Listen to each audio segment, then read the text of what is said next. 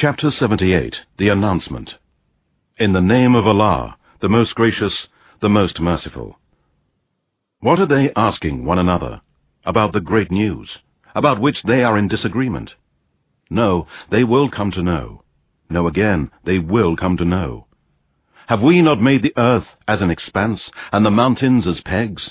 And we have created you in pairs, and have made your sleep for rest, and have made the night as a covering, and have made the day for livelihood. And we have built above you 7 strong heavens, and have placed there a shining lamp, and have sent down from the rain clouds abundant water, that we may produce corn and vegetation, and gardens of thick growth. Surely the day of decision is a fixed time, the day when the trumpet will be blown, and you shall come forth in crowds, and the heavens shall be opened, and they will become as gates. And the mountains shall be moved away from their places, and they will be as if they were a mirage. Truly, hell is a place of ambush, a dwelling place for the transgressors. They will abide there for many ages.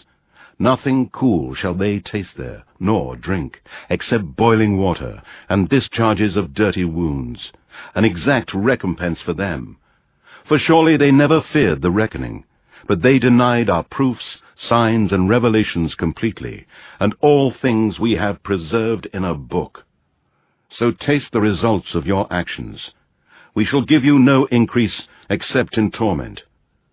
Surely for the pious there will be a success, gardens and grapeyards, and young mature maidens of equal age, and a cup full to the brim.